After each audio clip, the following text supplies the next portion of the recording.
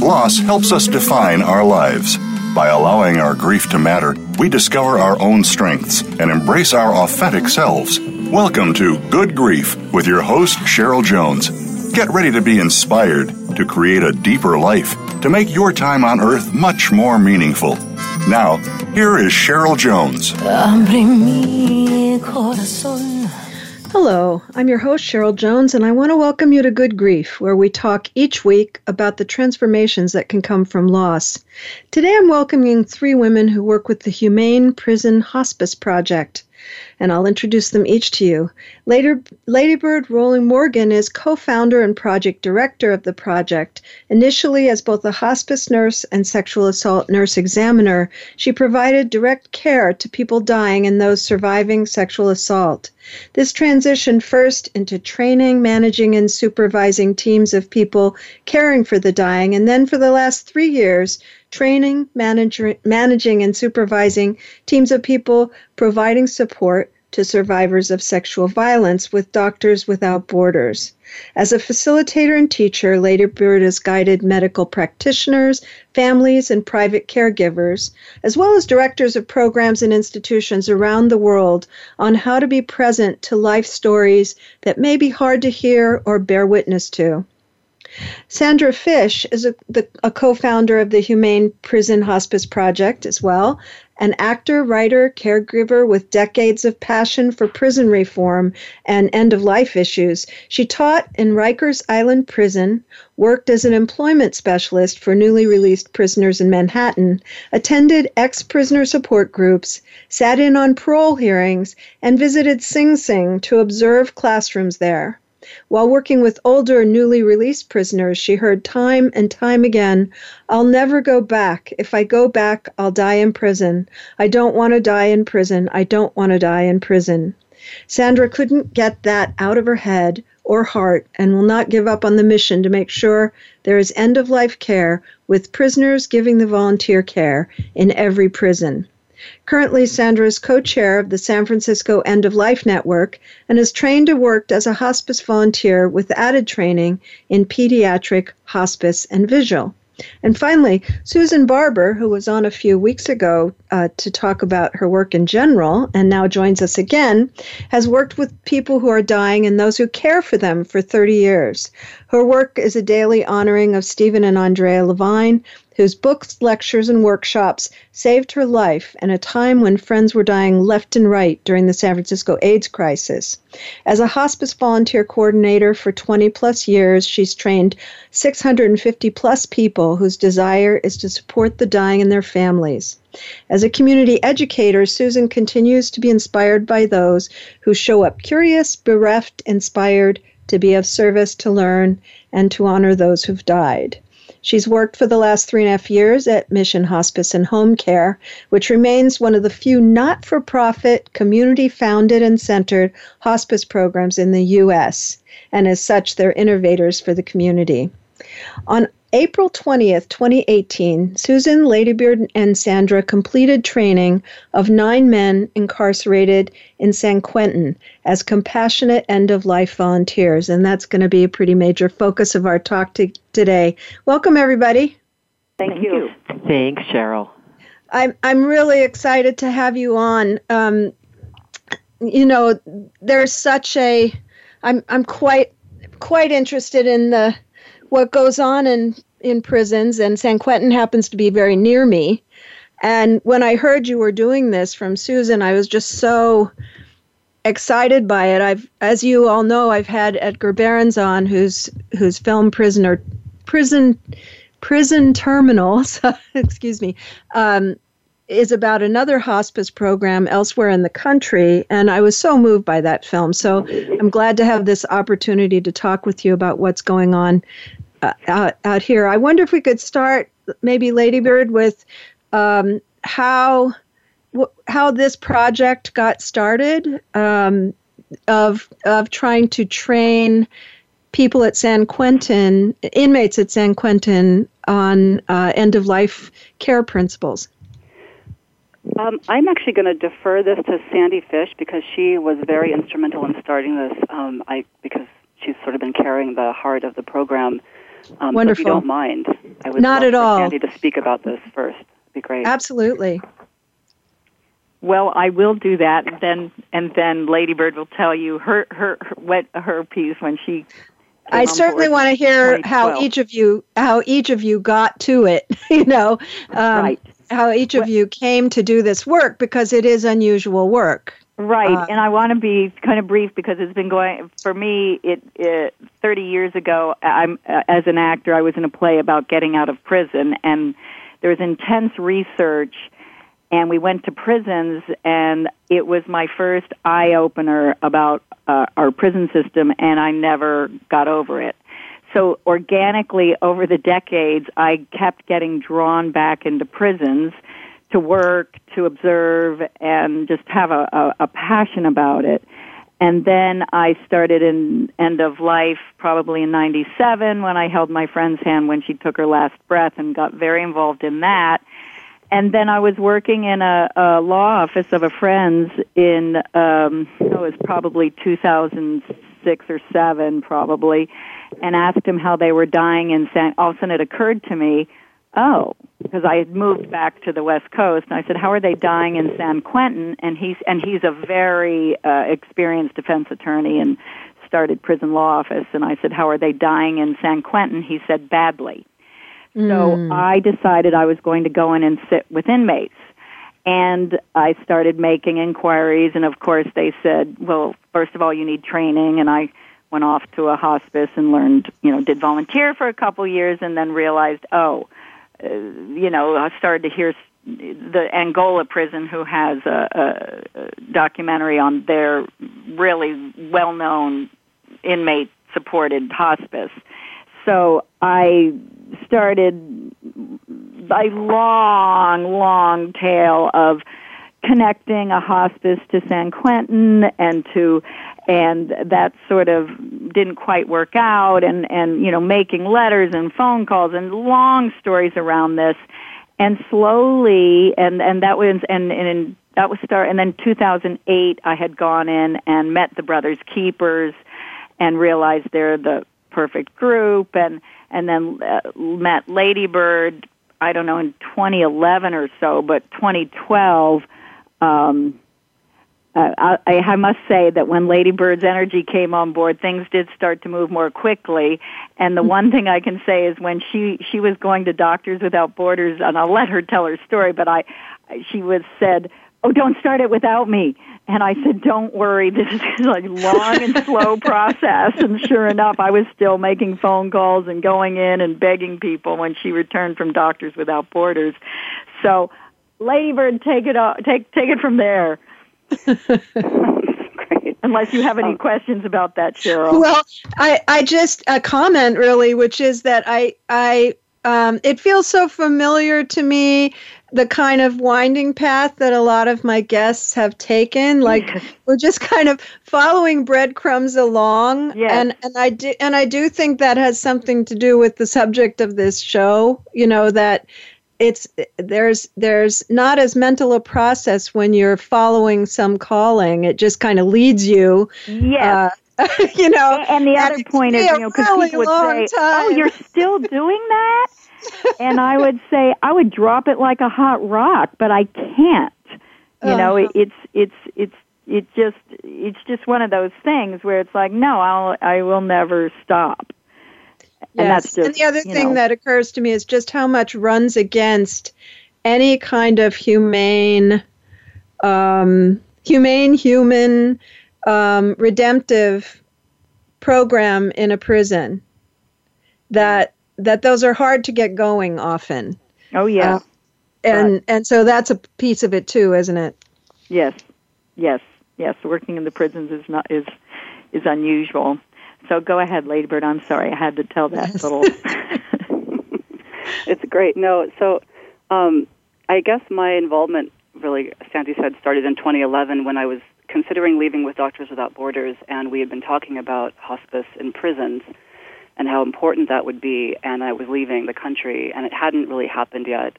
When I made it back, it was the perfect sort of breadcrumb trail that I was following to lead me to San Quentin.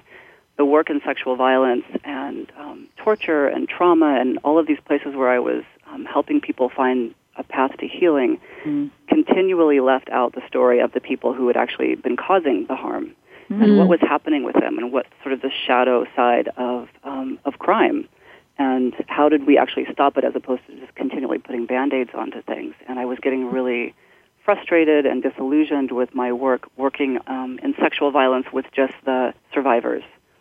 Because a lot of people perpetrating were also survivors of sexual violence and trauma. Absolutely. So it felt like a great match. When we met with the Brothers Keepers, they thought that I was a great match. They were really wanting to bring in hospice to add to their crisis intervention training. And initially, the plan was that I was going to actually do all of it because I'm a nurse and a social worker, that I could just provide the training myself, but realized that I don't have my own certificate. I didn't really have the time to come up with an entire curriculum based on my own understanding and knowledge and teaching. So as Sandy has sort of mentioned, it's really about the community and other people getting involved as well. And so Sandy and I started talking about why don't we reach out to other hospices who might be interested in supporting our work with Humane Prison Hospice Project, and that way other prisons, when they get on board with it, could actually use the hospices in their areas where it's not just about us doing something, but a community effort of this is what's happening in the prison in your community. These are the hospice folks that can be involved. It's not just about me and Sandy going in and teaching everybody everything and sort of being the bosses in that way. So it was very organic and felt really inclusive and important to bring in other folks' voices, such as Susan in Mission Hospice. And just to speak to Edgar, he's also on our board. We have these phenomenal people who are very committed to, supporting prison and hospice. And so we have all these voices that support us in different ways of how we can get the message out there of how important this is, how life-changing it is. And for me to step away from just focusing on sexual violence or the traumas that caused people to cause harm, I was turning my attention to what was a way to bring humanity back in and what was a way to bring these folks a chance to actually experience being human and let that be the guiding, breadcrumb trail that actually brought people to a sense of freedom and peace, and let it be through learning how to care for the dying, how it was a beautiful match. That really resonates for me in the sense that I've thought a lot about all of since my lens is grief, all of the grief that's in the criminal justice system on all ends of the spectrum. And then, of course, the loss of freedom that's involved in being incarcerated is another grief. And a lot of people very unprepared for that are all thrown in there together. And when I hear about, I'd like to, give people a little history on the Brothers Keepers, and you can add if I don't quite get it right, that they started to kind of coalesce around suicide prevention for other inmates who they felt were at danger. But I get the impression they've grown into kind of psychosocial support in general. Would that be accurate to say? Yes, that would be accurate. The Bay Area Women Against Rape was the original organization that provided this crisis support training to them to help them with suicide. But because they were Bay Area Women Against Rape, they actually had a lot more information that they could provide. And so these men, over the years, it started in 2005, were trained to be able to talk about domestic violence and child abuse and sexual assault and all of the different things that they might have experienced in their youth, in their childhood, as well as what they're experiencing in prison. So they became highly skilled to basically support each other through hard times without it going on records or, getting kind of in the mess of what it means to have a hard time in prison. They were already doing the work. And from the beginning, they had been asking for information on end of life and death and dying. Marcia and Diane, who were responsible for Bay Area Women Against Rape, actually brought in a small hospice training years ago to give them a little bit of an idea of something. And the men were just really eager to have more information because they address this regularly. Yeah. We have a few more minutes before the break, and before we go out on break, Susan, I want to bring you in.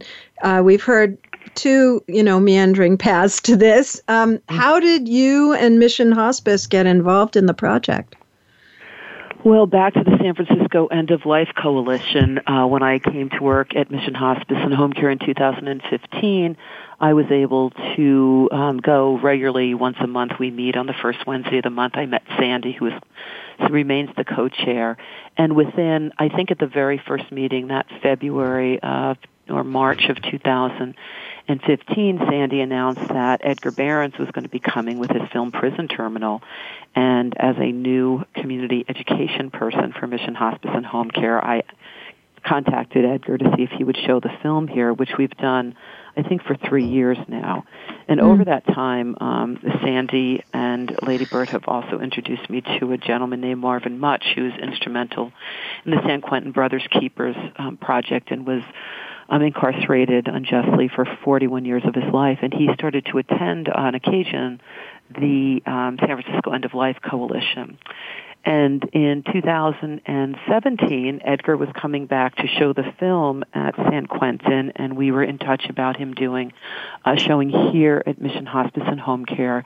And both my manager and our chief clinical officer here, Lisa Deal, were in agreement that it would be interesting. They were both interested to meet with Marvin and Edgar and Lady Bird and Sandy after hearing from me about their desire to have a training for a group of men that were already highly trained in so many other areas that were asking for this end-of-life training, and they wanted to be certified from an existing hospice program. So they met at the end of June, I believe, and Lisa spoke with our board and our executive director, who agreed that this was the right thing to do, even though San Quentin is a bit outside of our service area. And then Lady Bird, Sandy, and I started to talk about what could work, and within, I think at the beginning of September, there was an agreement that a training could take place of sorts. And so we began last September and ended, I think we ended at the end of April. And end of April, eight men were in the class, and one was doing it kind of remotely. He came at the beginning and wasn't able to continue to come to the class.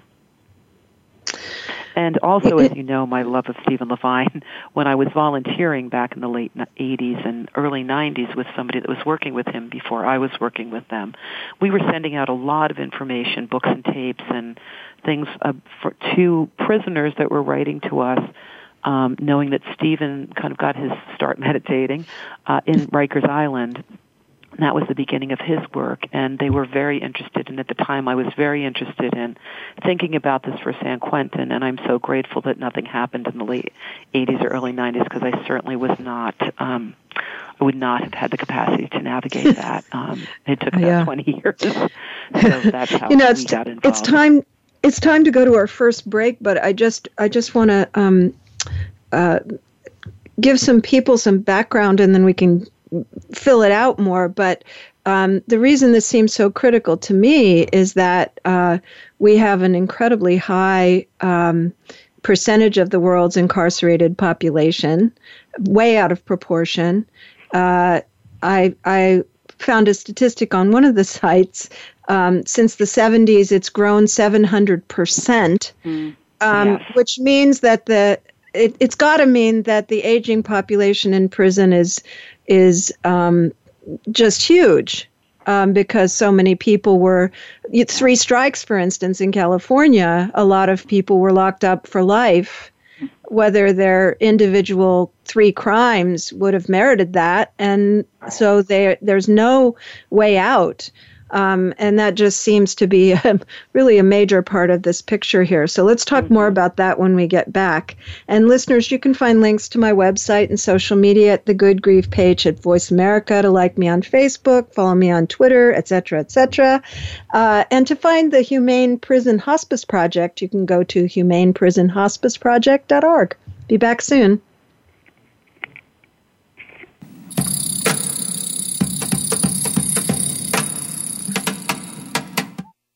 Think you've seen everything there is to see in online television? Let us surprise you. Visit voiceamerica.tv today for sports, health, business, and more on demand 24/7.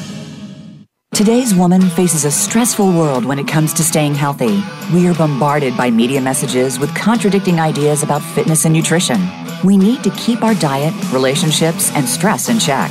It's time to get the right message and have the most fun. Join hosts Andrea Beeman, Lisa Lutan, and Michelle Fennighaus for Healthy View Radio. It's health and happiness in one show. Every Thursday at noon Eastern Time and 9 a.m. Pacific Time on Voice America Health and Wellness. Relationship issues? Anxious? Parenting challenges? No more. Learn how to live your best life. Tune into Straight Talk with top psychotherapist, relationship, and anxiety expert Sandra Reish. In this program, you'll learn how to transform your challenges into effective solutions, whether it's relationships, parenting, anxiety issues, or other life traps that you struggle with. Sandra will show you how to change them and how to live the life of your dreams. Listen every Thursday afternoon at 6 p.m. Eastern Time and 3 p.m. Pacific Time on the Voice America Health and Wellness Channel. There is a difference in health and wellness programs. There can be mainstream programs, and then there is something extra. That something extra is called Tips to Keep You Healthy, Happy, and Motivated with your host, Kristen Harper. If you want to hear some behind-the-scenes talk radio when it comes to health and wellness, the why as well as the how, be sure to tune in each week. This show will inspire you to be healthy and happy for life, as well as become the best version of yourself. Listen Tuesdays at 3 p.m. Pacific Time, 6 p.m. Eastern Time on Voice America Health and Wellness. Follow the Voice America Talk Radio Network on Twitter. We're at Voice America TRN. You'll get the latest fix on what's happening with our shows, this week's featured guests, and general happenings that you should know about at the Voice America Talk Radio Network. Now you don't have to miss anything when you're away from your home or office. Just go to twitter.com/Voice America TRN or follow along with us at Voice America TRN, the Voice America Talk Radio Network. We're on the cutting edge of social media. Can you keep up? Your life, your health, your network. You're listening to Voice America Health and Wellness.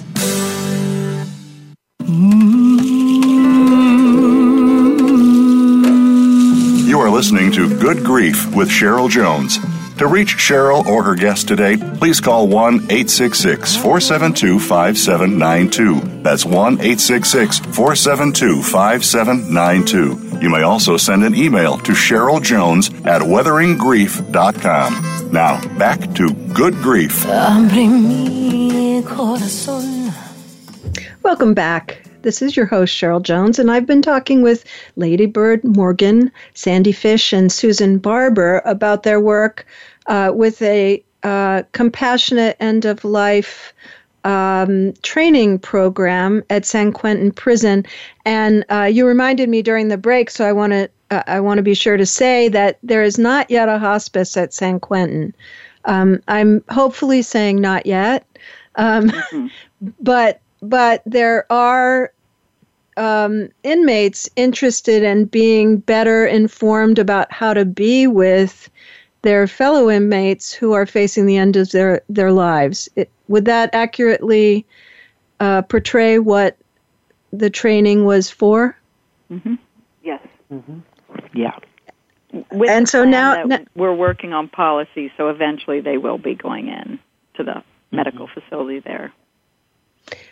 I was interested in Edgar's film that they created a separate place that had very different, different rules, different energy than the standard prison facilities. Would that be a hope of yours for hospices in prisons in general, that they be kind of a softer environment for people? Most definitely. Yes. And is that hard to talk with prison officials about? Can you find openness to that in the people that are running the prison? You know, it's a variety of people running the prison. For the most part, prisons want to say no. And the head of health at San Quentin is very open, but his hands are tied. So it's a real process. And like in Prison Terminal, it was a nurse in the medical facility who got it going, which would be ideal. but we are, making meetings in Sacramento, and eventually it will happen. But yeah, it's they don't like change, and maybe Lady Bird can speak to the medical aspect of it and how that is. Yeah, absolutely. Well, I think there's still just that added element of hospice and palliative care still being somewhat uncomfortable for a lot of people in the medical field. I mean, here in the Bay Area, we sort of talk about it all of the time, and you almost forget that it's not something that everybody is comfortable with. But in general, most physicians and nurses did not go into the practice to become hospice and palliative care nurses and doctors, and so it's not something they're immediately comfortable with, and it initially tends to stress people out. Until they understand, which is why, Susan could speak to that as well, like why education is so important and why everyone's like, oh my gosh, I wish I had understood that or I had known that. So it's a process of educating. I think as people understand it, they realize it actually supports them as well. It supports everybody. But initially, it seems like an added burden. Well, but the other aspect I would imagine is that our prison system is very much based on a punishment mentality. At least it looks that way from my outside view. Mm-hmm. And the idea that you offer someone some real care and love and hand-holding at the end of their life may run contrary to some people's conception of what incarceration is about. Do you run into that at all? Well, Marvin Mudge, who Susan mentioned, comments on this frequently about how, this punishment mentality that prisons were created on, but to actually condone suffering and torture really speaks to the humanity of everyone outside, separate of the individuals who have maybe committed a crime or done something horrific that you feel like they need to be punished for. Absolutely. The element of humans now continuing to allow suffering really speaks volumes about the culture in general. And I think when people realize that and sort of look at it in that lens, their initial intention isn't to cause a lot of suffering, but they just don't know how to actually put those pieces together that, allowing hospice in a prison isn't actually really changing the fact that they're still in prison. They're still in prison. It's not like they're going to the spa. They're getting some separate care that's really different. And it also ends up giving the medical community a little bit softer of an experience in terms of just watching people suffer. Right. Absolutely. And I do want to interject that there was it depends on the warden. There was a fabulous woman warden, Jeannie Woodford, who added the R to the California Department of Corrections and Rehabilitation. So it's the CDPR. Right. And it has been proven and documented how much rehabilitation and transformation goes on when prisoners are involved in end of life and helping each other, and it helps the staff and the morale, and of course it does save money. I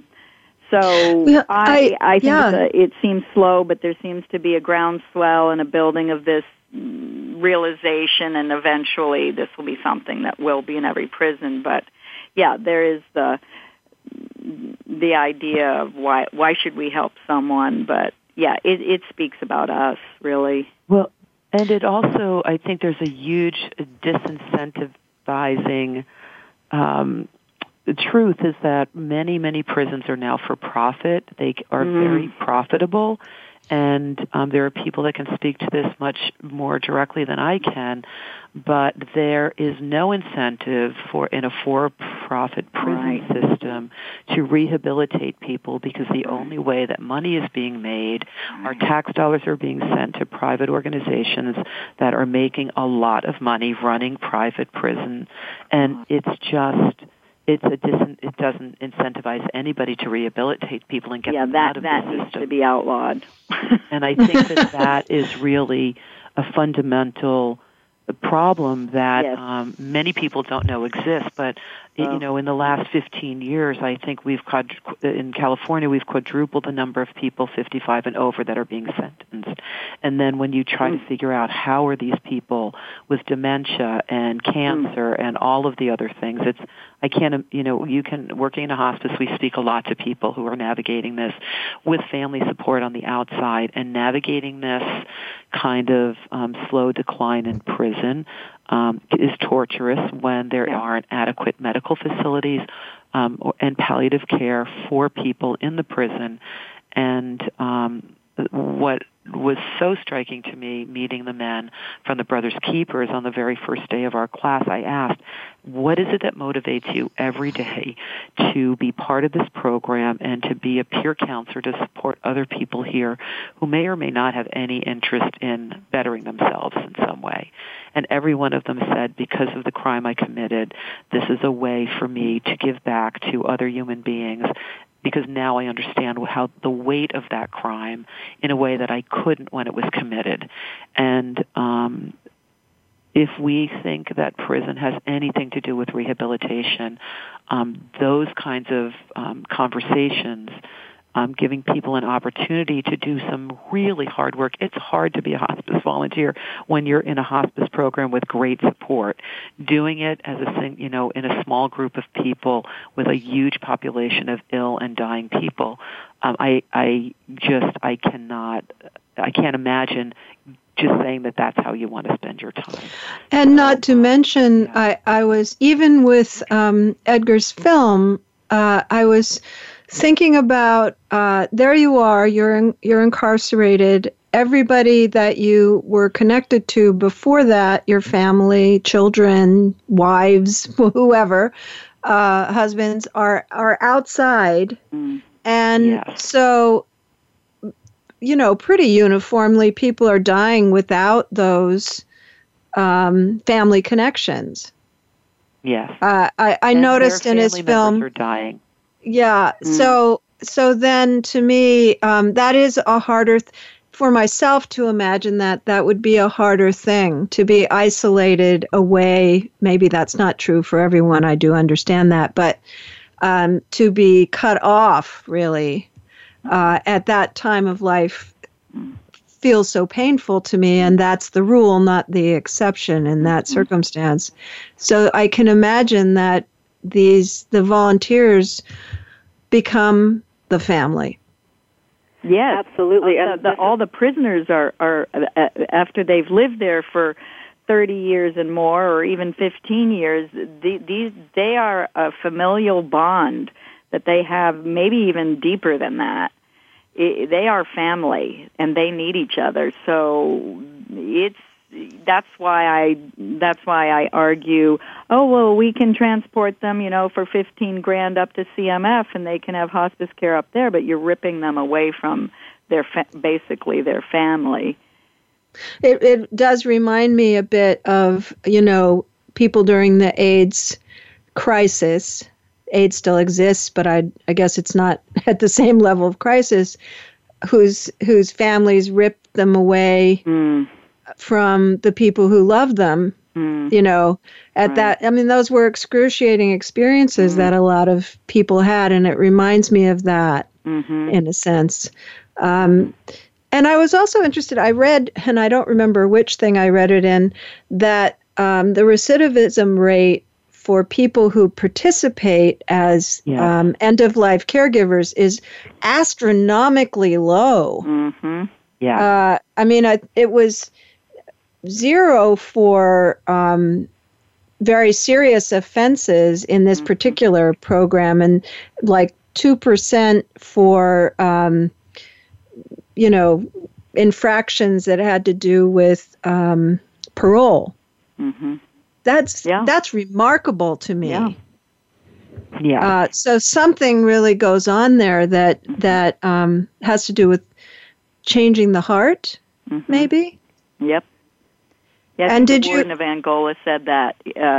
You can teach, as he would call them, criminals. He said you can teach a criminal how to use a computer or get a new job, but it's not going to change his heart. And he felt like the hospice. He goes, if you're going to change a person, you have to change their heart, and he felt his hospice program was doing that. And so did you feel as I know that the group of men that you worked with recently have already been working pretty hard to change their hearts, I guess, find their compassion. Yeah. But what did you notice in the course of the program happened for those particular men, the 8 or 9 that you worked with? How did that impact them? I would like to share one story that happened at our graduation that I may likely start crying. We did a graduation ceremony with the 8 men, and one of the men in our group had very clearly said earlier in our training that he was so grateful to be in the training class, but he had a lot of fear around being with people who were very ill and dying and could not envision himself sitting at the bedside of someone dying, but he thought that maybe at some point like this information would be helpful. So on the very last day, he also, the same prisoner said that he was just casually working in the hospital now, which of course I asked him about how that, that's quite a journey from going to be afraid of sick people to being in the hospital program. And he kind of laughed and said, yeah, it was really, what we were talking about, the class was so different from what he was seeing in terms of how people were treated. And then there was a ceremony where there was a letter given, a certificate of training given, a book and a pin. And when I pinned this gentleman, his eyes filled up with tears, and he said to me, please, I ask that all the people at Mission Hospice, if they could please forgive me for what I've done. And there's tears streaming down his eyes, and we had a conversation about this and how self-forgiveness is the hardest job that we'll ever do. But this desire to somehow within society make right what has been wrong, what he did wrong, what other people in the group have expressed over time, and that this is a way back to find their own humanity. And I don't think I've ever been as moved in the 30 years that I've done this, and even being with really dear friends that died, I don't think I've ever been as moved by an experience of what caring for someone at end of life could actually be for someone else. And so I know there's 100 other stories, but that particular one just really landed with me. It reminds me of a guest that I had a few weeks ago. Her name is Margot Van Sleitman, and she runs a program called Salbana. Her father was murdered when she was 16, and she works very closely with the man who murdered him. And just some of the things she talked about, the power that they have coming from those two perspectives and seeing the humanity in each other. He runs a gardening program all over Canada, where they have community gardens where formerly incarcerated people, community members, and crime victims run the garden together. Wow, that's great. It was pretty incredible. So it's that same, I felt such relief talking to her, not that it's easy. I mean, it was 30 years after she lost her father that they met. And not that any of it is easy, but that they had come to be friends and to be able to see the humanity in each other. And that's kind of what we're talking about, isn't it? Right.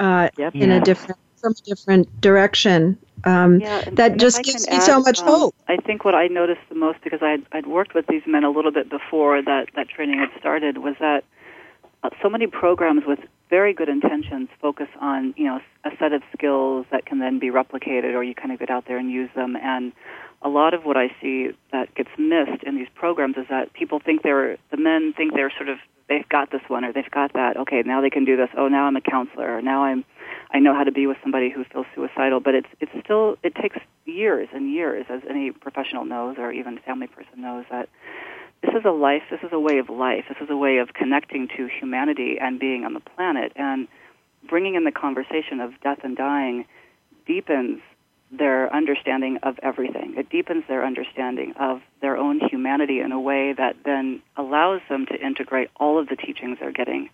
so that everything comes around full circle. Yep. It's not just they're becoming skilled at working with end of life; they're becoming skilled at being humans, and that comes from more than just going through a program. That's a good time that's what they really felt. That's a good time to go to break. Let's talk more about that when we get back, though, because imagine if let's say you've killed somebody and then you're working with end of life, the impact that must have on your psyche and how you think about things, profound. So we'll come back to that when we after our break. And during the break, listeners, you can go to my website, weatheringgrief.com, or the Good Grief post page. And to find the Humane Prison Hospice Project, go to humaneprisonhospiceproject.org. Back soon.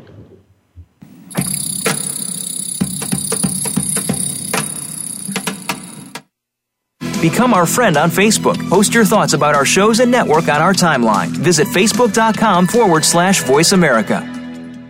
Ready to transform your health and your world? Join host Melissa Alexander for Insight Living with Vitality. Melissa and her guests go behind the scenes on what it takes for practitioners and clients to transform themselves and others. She provides insight to medical procedural breakthroughs, available product resources, and explains lifestyle choices designed to improve and expand your vitality. It's time to get rid of that baggage, remove those blockages, and prevent buildup from hindering your progress in life. Tune in every Monday at 10 a.m. Eastern Time, 7 a.m. Pacific Time on the Voice America Health and Wellness Channel. Healthcare has been a major part of news stories today, with one thing that has been consistent: inconsistency. Both healthcare providers and patients have to work around and get used to a constantly changing set of rules and issues. Nurses have historically been left out of this decision-making. Listen to Once a Nurse, Always a Nurse, Exploring the World of Nursing with host Leanne Meyer. Health professionals, we invite you to share your ideas and experiences while listening to experts in various areas of nursing. Listen Mondays at 1 p.m. Eastern, 10 a.m. Pacific on Voice America Health and Wellness. Explore the power of natural healing with Howard Strauss. Join us each week for an informative program that'll help you learn effective healing methods using natural remedies. Howard's guests include top researchers, authors, and experts who will share their views on a variety of natural products and healing methods that really work. Tune in to The Power of Natural Healing with Howard Strauss, Mondays at 11 a.m. Pacific Time, 2 p.m. Eastern Time on the Voice America Health and Wellness Channel. We're making it easier to listen to the Voice America Talk Radio Network wherever you go. In addition to listening live, you can check out information about your favorite talk show hosts, discover new talk show personalities, add shows to your list of favorites, and listen to all of our show archives on demand, all from your iOS, Amazon Kindle, or Android device. Download it from the Apple App Store, Amazon, or Google Play, and get ready to tune in. The Voice America mobile app, powered by Aircast. Opinions, options, answers. You're listening to Voice America Health and Wellness.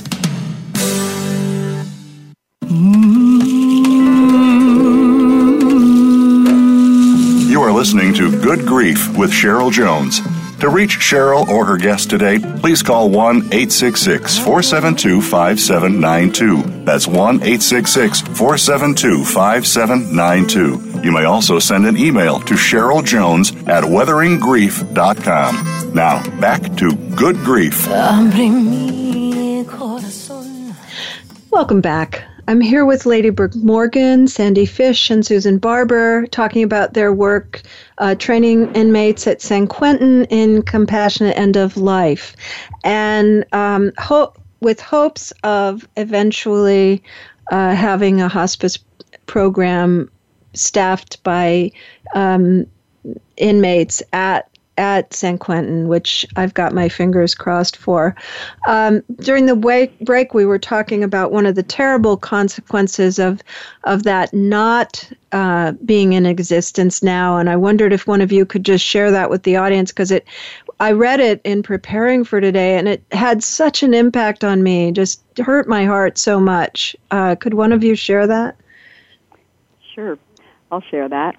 So a thing that I think the general public is unaware of, as we trained the men, even though there was, quote, no hospice care in San Quentin, men are dying in San Quentin, and their cellmates are dying in their cells, and the cellmate that's healthy is taking care of them, cleaning them, caring for them, and very, very close. The cellie is very, very close. And when they die, the cellmate that was the caregiver is thrown into the hole, which is solitary confinement, and it's dark and damp, and they are then left to grieve in that situation for, as Susan had said, 3 to 9 months.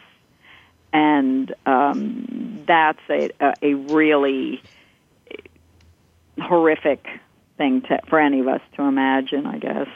Yeah, I really can't imagine a worse situation to grieve in. Right.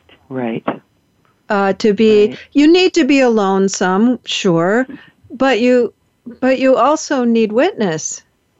Yeah. At least that's my experience. That community is where we do a substantial amount of healing from loss. So that must be just so.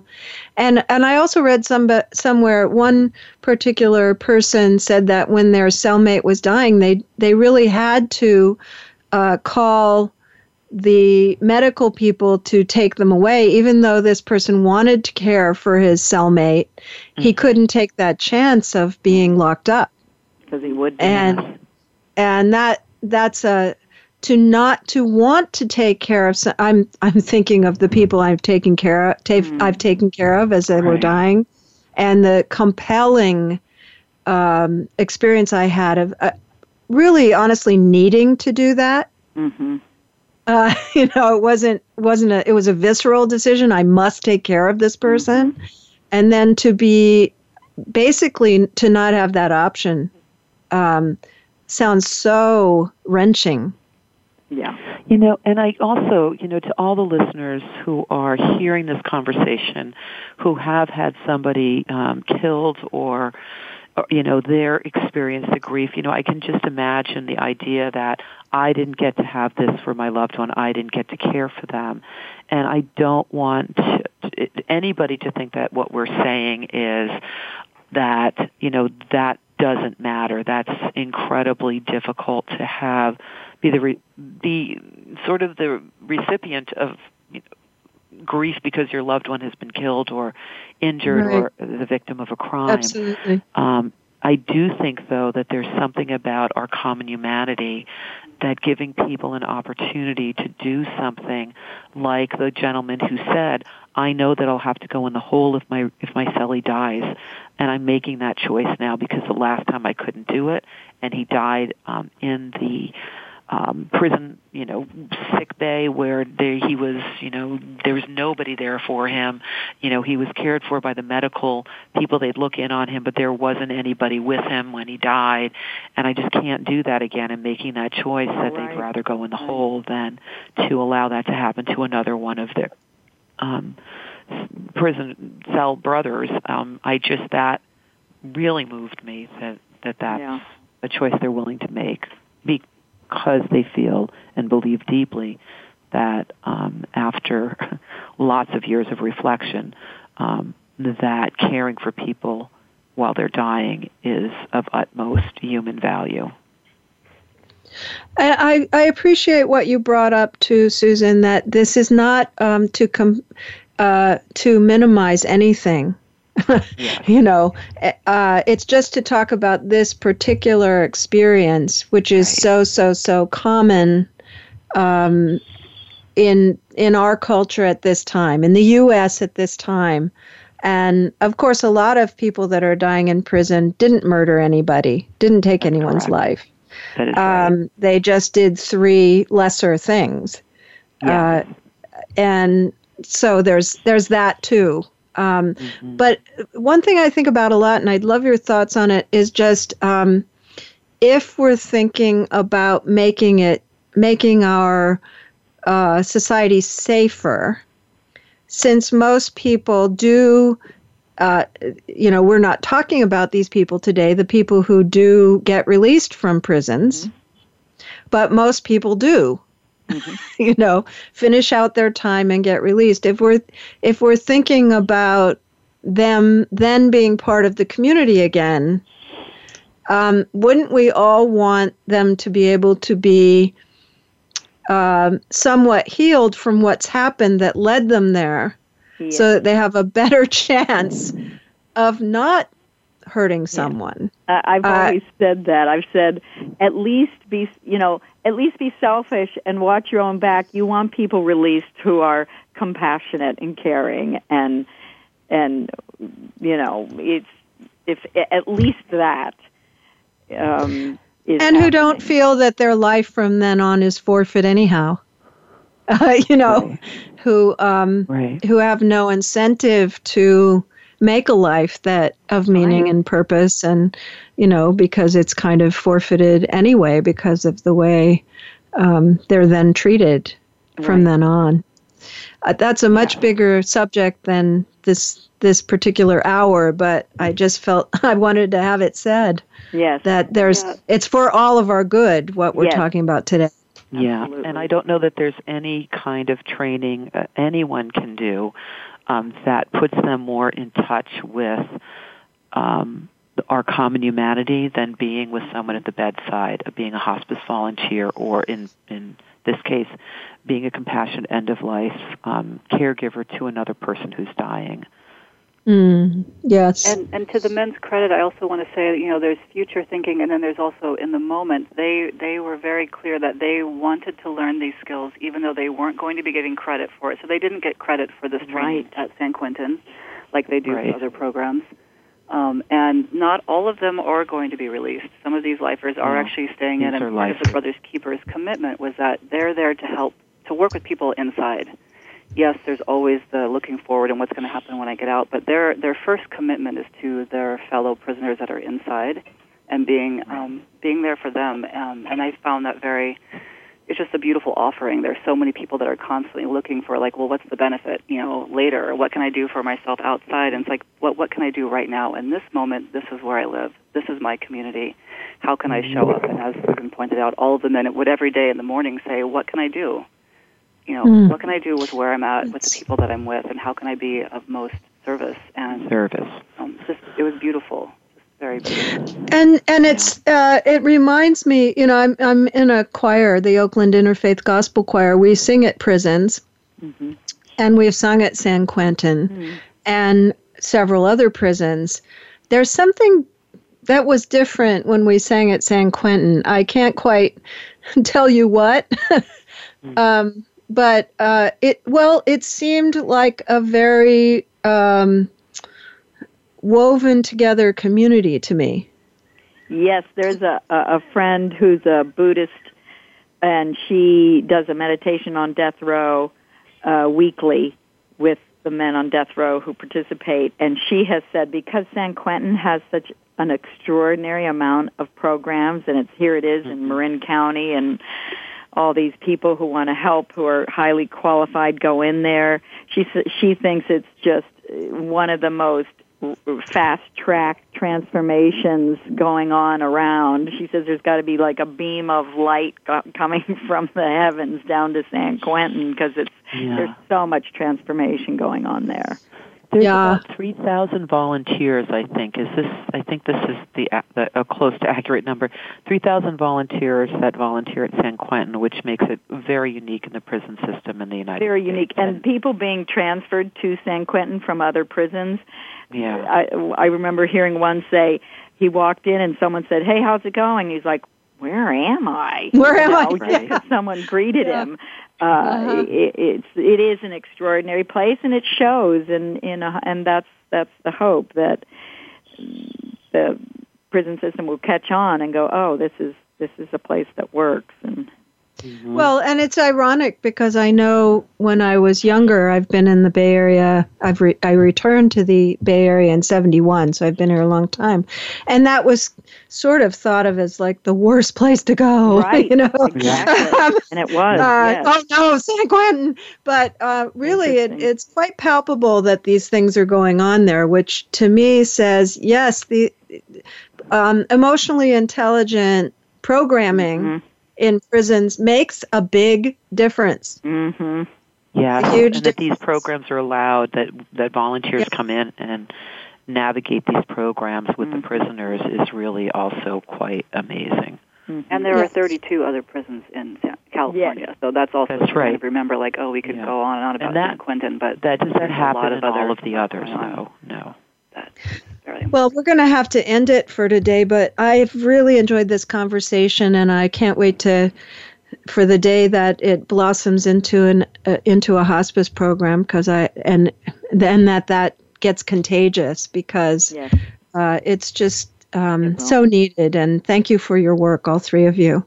Thank you. Thank you, Cheryl. Again, if you want to reach Lady Bird Morgan, Sandra Fish, or Susan Barber, you can go to humaneprisonhospiceproject.org. Next week, I'll have Dan Diaz. Dan's wife, Brittany Maynard, died of a brain tumor after traveling to Oregon to access their Aid in Dying Act. Dan works tirelessly to fulfill his promise to Brittany to make the end-of-life option available to everyone. He was instrumental in the passage of the California Aid in Dying Act, which is now under very serious attack here in California, and has also helped get similar bills passed in other states. So it'll be an interesting conversation. This has been Good Grief with Cheryl Jones. I look forward to being with you again next week for another meaningful conversation. Thank you so much for joining us for Good Grief. Please come back next Wednesday at 5 p.m. Eastern Time, 2 p.m. Pacific Time for another edition featuring your host, Cheryl Jones, on the Voice America Health and Wellness Channel. Have a meaningful week. Abre mi corazón.